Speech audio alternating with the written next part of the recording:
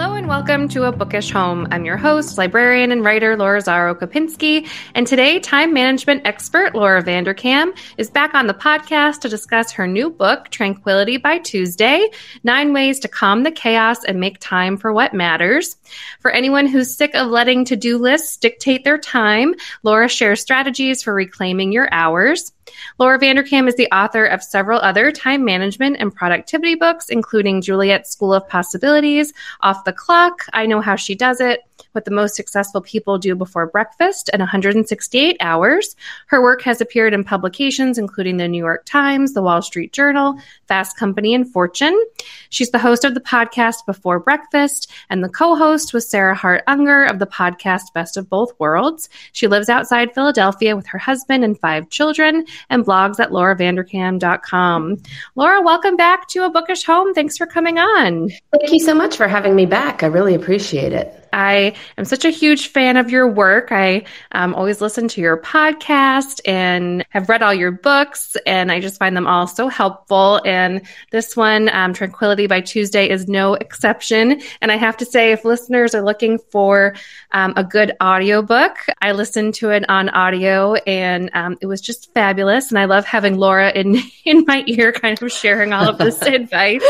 And at the time this airs, it's going to be as people are thinking about 2023 and kind of creating good habits and tackling any New Year's resolutions. So I think this is just the perfect book for people to pick up to start the year off right. So I'd love to hear what drew you to Tranquility by Tuesday and sort of taking this on as your next topic. And just if you can tell listeners a bit more about the strategies in the book.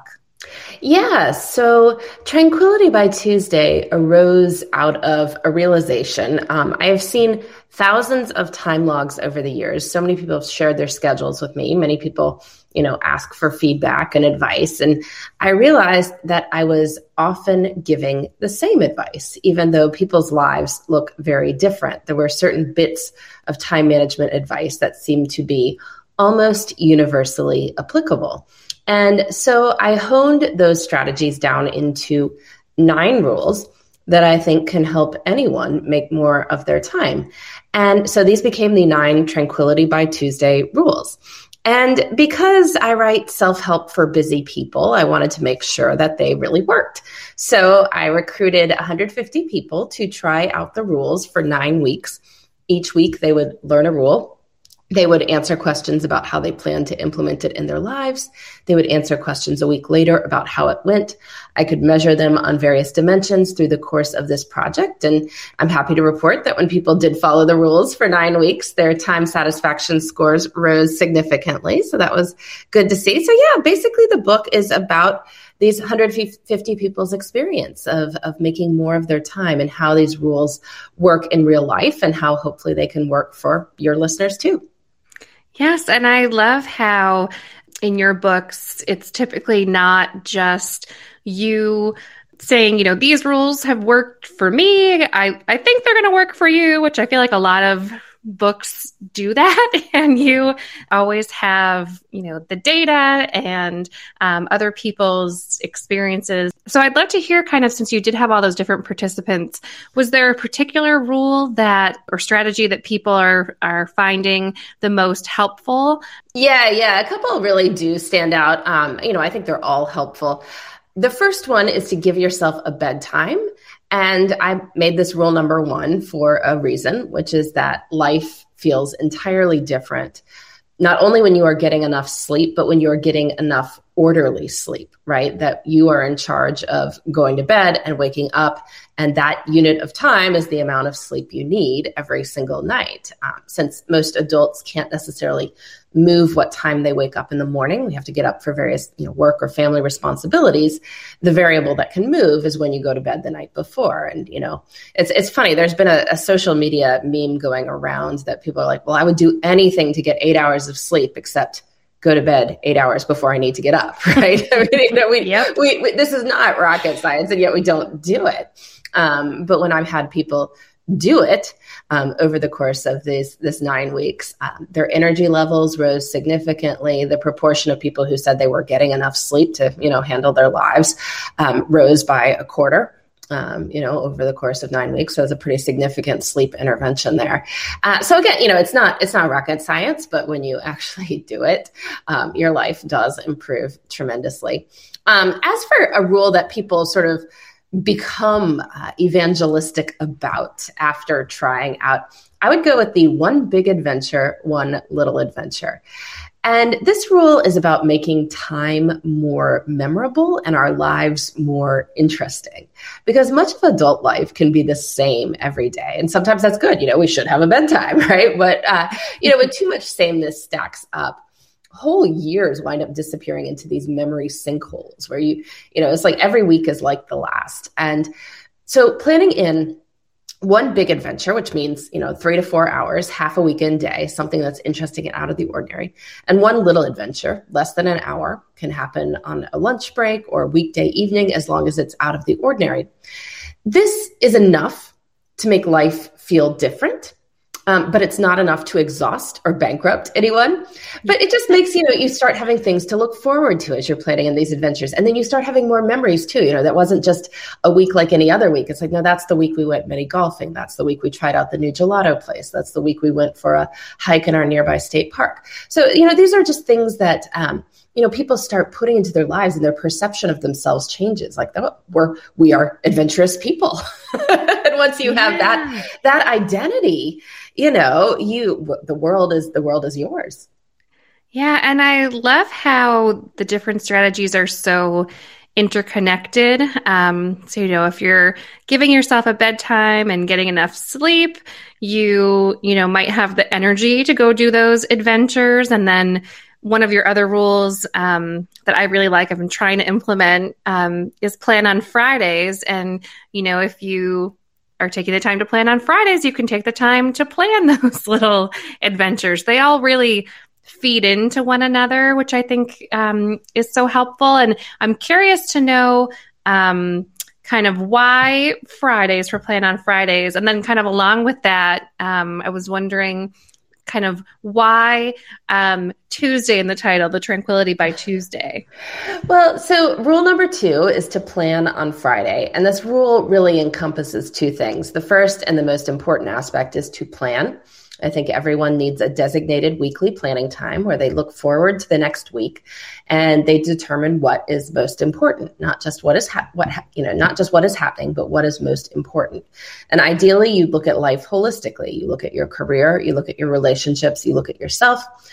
You figure out what you want to do in all those categories. You figure out what else you need to do. Make sure you have things you're looking forward to. Solve any logistical problems.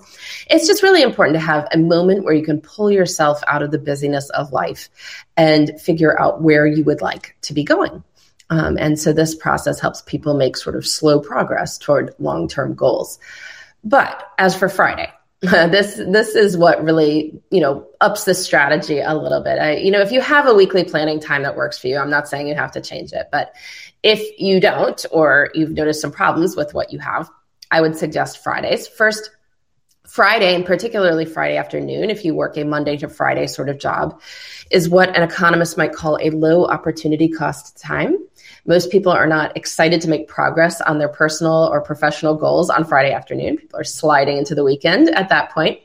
It's really hard to start anything new, but you might be willing to think about what future you should be doing. And so by taking some minutes to plan the upcoming week, you can turn what would be wasted time into some of your most productive time.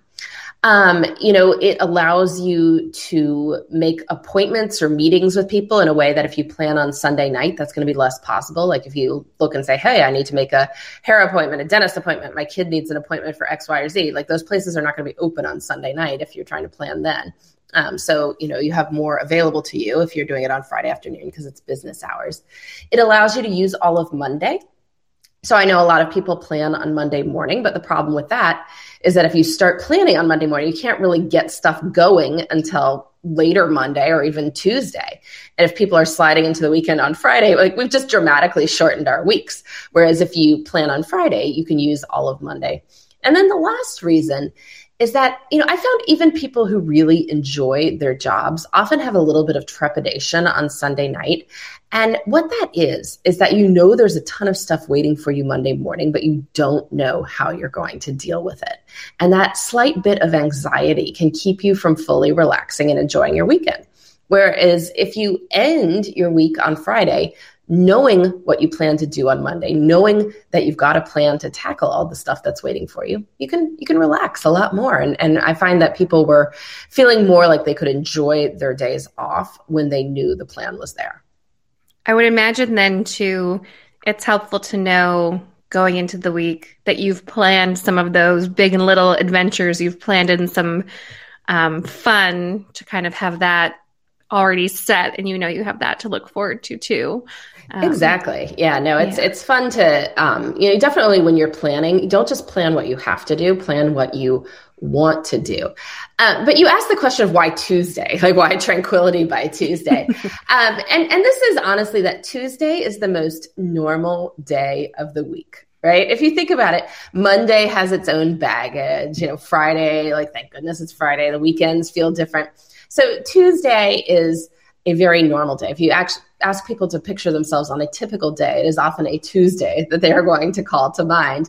And so if we can upgrade our lives on an average Tuesday, which is what most of these Tranquility by Tuesday rules are about, we can make a huge change in our life because much of our life is lived on these normal days. So I'm not talking about, planning for vacations and things like that. I want people to enjoy life on an average Tuesday.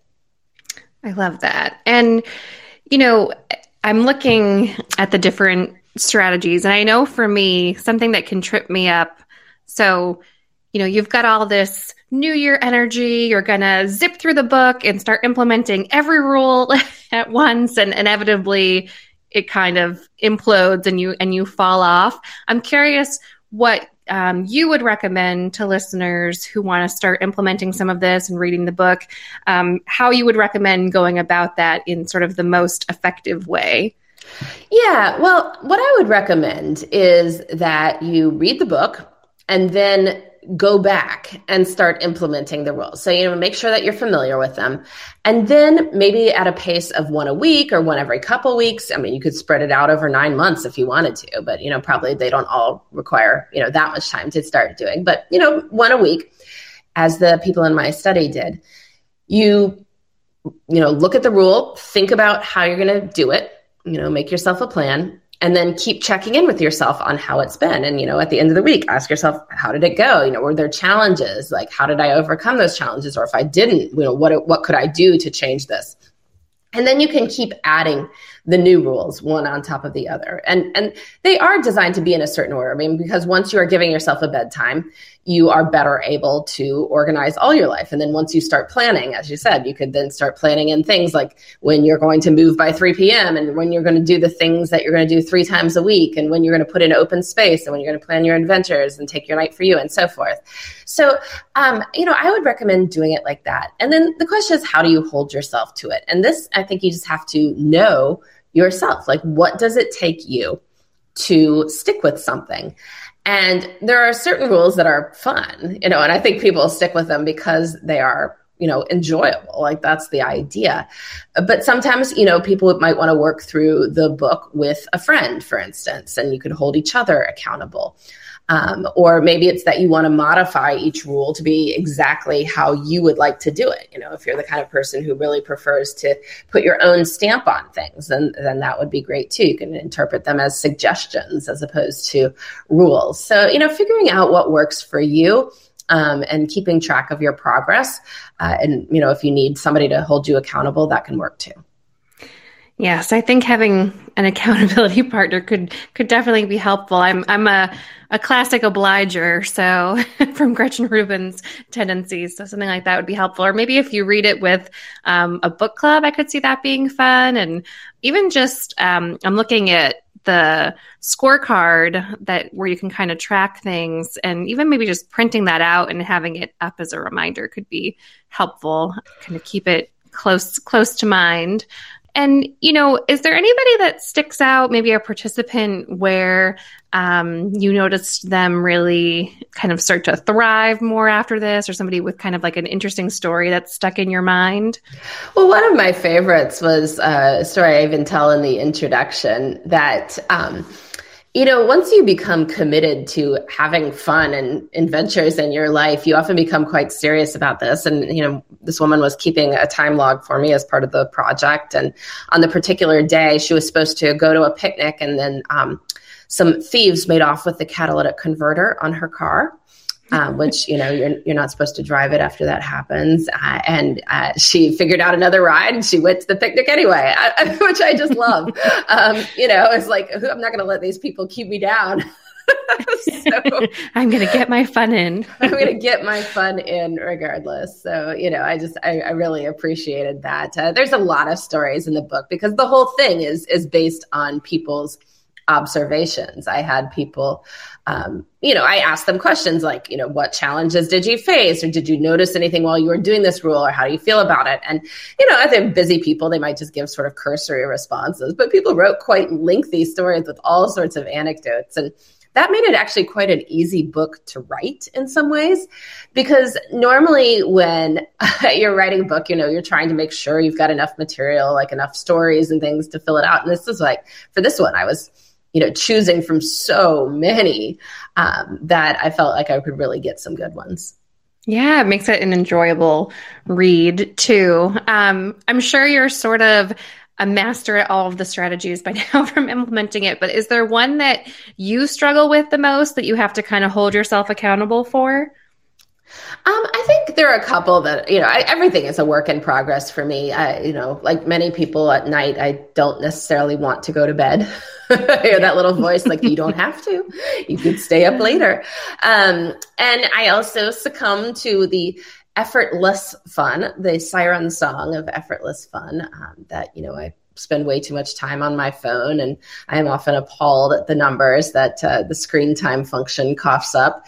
I'm doing better on making space for effortful fun. I do a lot of reading. I subscribe to a lot of magazines because that's sort of a low effort, effortful fun. And I've started doing a giant fall themed puzzle. We're recording this in fall, but with colorful leaves, 1,000-piece puzzle, and I do that in some of the time that I would have been, perhaps scrolling around. And so, that helps crowd out that as well. But it's an ongoing struggle. Yeah, I have now in my head all the time, effortful before effortless, and I don't always follow it, but it's there. I finally dug out an embroidery project I had wanted to work on and things like that, or make sure the Kindle app is, ready on my phone. I do love that these rules start to kind of stick in your mind and nudge you to make a better choice. They're or the move by 3 p.m. They're simple. It's hard to follow through, but they're simple. And if you can make yourself actually do it, it really does help. Well, one of the things I also wanted to talk about, I am such a devoted listener of your podcast, Best of Both Worlds. If people haven't checked that out, and the different tips in before breakfast are really helpful. And I wondered if the podcast has influenced what topics you want to take on. Like, is part of who you were giving advice to maybe people reaching out with questions on the podcast, or kind of how does that fit into your sort of creative life these days? Yeah, no, I've really enjoyed doing those podcasts over the past few years. It's a great way to keep up a relationship with your community in between books. I mean, books are a very infrequent event, and blogging does that too. I blog regularly and have a community of readers, but I think podcasts can, introduce people to you a little bit more because they're hearing your voice. And it's also, using time that people aren't doing other things, right? They're multitasking in some way, but you can accompany them on a long drive or, while they're walking around or doing chores or something like that. And so I've really enjoyed getting to know the community through that. And, hear from all sorts of people. I mean, people write in with questions, people write in with tips. And that definitely does influence the advice I give, as that community grows. But, it's everyone pretty much struggles with the same thing. I mean, everyone's trying to figure out how to spend the time we have in order to build enjoyable lives, to get done the things that we need to, but also make time for the things we want to do. I don't think people are really all that different when it comes down to it. And certainly when it comes to time, it's just one of the most universal democratic things we have. I mean, everybody has 24 hours in a day. And it doesn't matter who you are, you still have those same building blocks. And sure, plenty of people are smarter or richer or better looking than the rest of us, but they do not have more time. And within that time, there are things that they personally still have to do. I mean, rich as you are, you cannot pay anyone to sleep for you, right? and so, I mean, we're just all dealing with the same stuff. And I really like that aspect of time. Yeah, that's so interesting. That's one of the insights I feel like has been the most helpful from your work, just really being thoughtful about how you're using that resource, and sort of that's the time you're allotted, and just thinking about, for people who maybe aren't familiar with some of your past books, just that whole idea of you have that 168 hours in the week, and, minus for work and sleep, there is time to, plan those little and big adventures and to take those nights for yourself, and just not thinking, I think myself and many others kind of get into that scarcity mindset about time, like there isn't enough and not enough to do anything that I really want to do. And I think you do such a good job of kind of reminding us that there is lots of time in each week if we look for it. And I guess that makes me wonder too, if someone reads Tranquility by Tuesday and is kind of thinking to themselves, all right, I want to kind of delve into more of Laura's work. Is there something one of your books that you would recommend kind of going to next as they sort of go to your backlist? To my backlist, yes. Now, I was stacking up the backlist the other day. I was like, wow, this is kind of a lot of books. Well,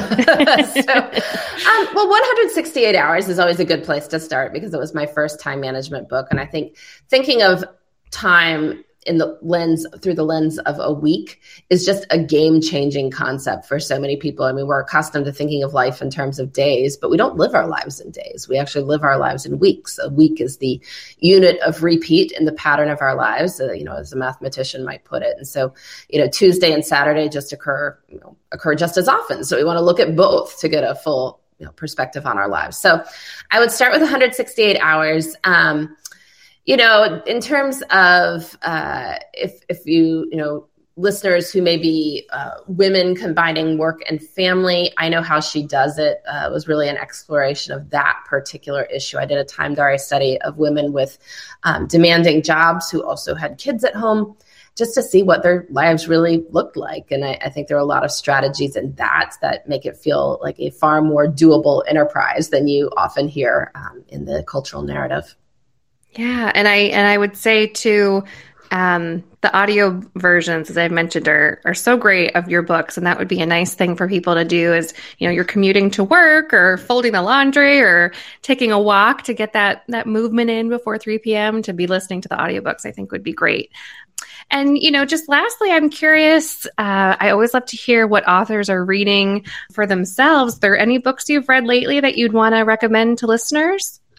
Yeah, well, it's funny. I'm actually each year I do a big reading project where I read through something big over the course of the entire year, but only have to do a couple pages a day because, anything divided by 365 is a pretty small number. So this past year for 2022, I read through all the works of Shakespeare. And it was something I'd wanted to do for a while. And I just read 3 to 4 pages a day in my illustrated Shakespeare anthology. And that got me through the 1,024 pages of the book over the course of 365 days. And it was just so fun to see, the entirety of his work, right? And the plays that are, of course, so well known in the Western cultural tradition, and then the ones that people just don't read as often. So you see the whole range. So I really enjoyed doing that. But just in terms of a more current book that I also read recently and enjoyed, and I'm sure a lot of people have read as well, is Michelle Zauner's Crying in H Mart, her memoir of her mother's early death to cancer, and just sort of her exploration of her Korean American heritage. And it's a really fascinating book, that she's a rock star too, like literally, like she sings in a band, but is just also the descriptions of the Korean food. I mean, it's maybe the only memoir of somebody's early death, to a terrible disease that's going to make you want to, go to a restaurant right afterwards as well. And so I got to try that. That sounds really good. So I've got to pick that up. I've seen that one so much, and I can picture the cover, and it just has never made the way to the top of the pile. I've got to check that out. And I love hearing about your sort of different reading projects, because especially thinking, at the start of the year, what can you do with those? It's 365 reading slots. So what could you do with it? It's making me want to think, like, is there something I want to, like a whole author I want to go back and reread? Or I don't know. Sometimes at the beginning of the year in January, it makes me want to reread all the Harry Potters, or like all of Jane Austen. I don't know. I'm going to have to think about what the project should be this year. But I mean, just reading a couple of pages a day. And just a couple of pages a day, it really doesn't take that much time. I mean, the Shakespeare has taken me about 15 minutes a day. So if you think about that, what does it take to read through all the work of Shakespeare? It's 15 minutes a day for a year. It's really not that much. In 2021, I did War and Peace at the rate of one chapter a day. That probably took even less time. Most of those chapters are quite short, so 10 minutes a day or so. You can really get through a lot. I could see it being nice too. I always try to, not always good at it, but I love your tip of effortful fun can just be like opening the Kindle app on your phone instead of social media. It makes me think like, oh, what could you put on your Kindle app to, spend 10 or 15 minutes a day on to get through in the year? I feel like that could be, it'd probably be interesting to see how much you could get through in those little chunks of time. Oh, definitely. I really hope listeners go pick up Tranquility by Tuesday, get the audiobook, or order it from your local library. And I just so enjoy listening to all of your tips and strategies. I found them so helpful over the years. I know other listeners will as well. So thank you for taking the time to come on again and chat with me and give more advice to listeners. Thank you so much for having me. I really appreciate it. For links to all of the books mentioned on this week's episode, you can visit abookishhome.com, and there you'll also find a link to our new online bookshop. A Bookish Home has teamed up with the new organization bookshop.org, which supports independent bookstores. And if you'd like, you can browse books by authors who have been guests on A Bookish Home. I'm also sharing there all of the books mentioned on the podcast, books I've been reading lately, and other recommendations. It's a really wonderful site to browse and look through books, and if you make a purchase, it supports A Bookish Home and independent bookstores, so it's a win-win. So if you want to check that out directly, it's bookshop.org/shop/abookishhome, and you'll also find that at abookishhome.com. If you are enjoying the show, I hope you take a minute to subscribe and also rate and review in iTunes or wherever you get your podcasts. And if you enjoyed this episode, I would encourage you to share it on social media to help other people find the show and this episode. Thanks for listening, everyone, and happy reading.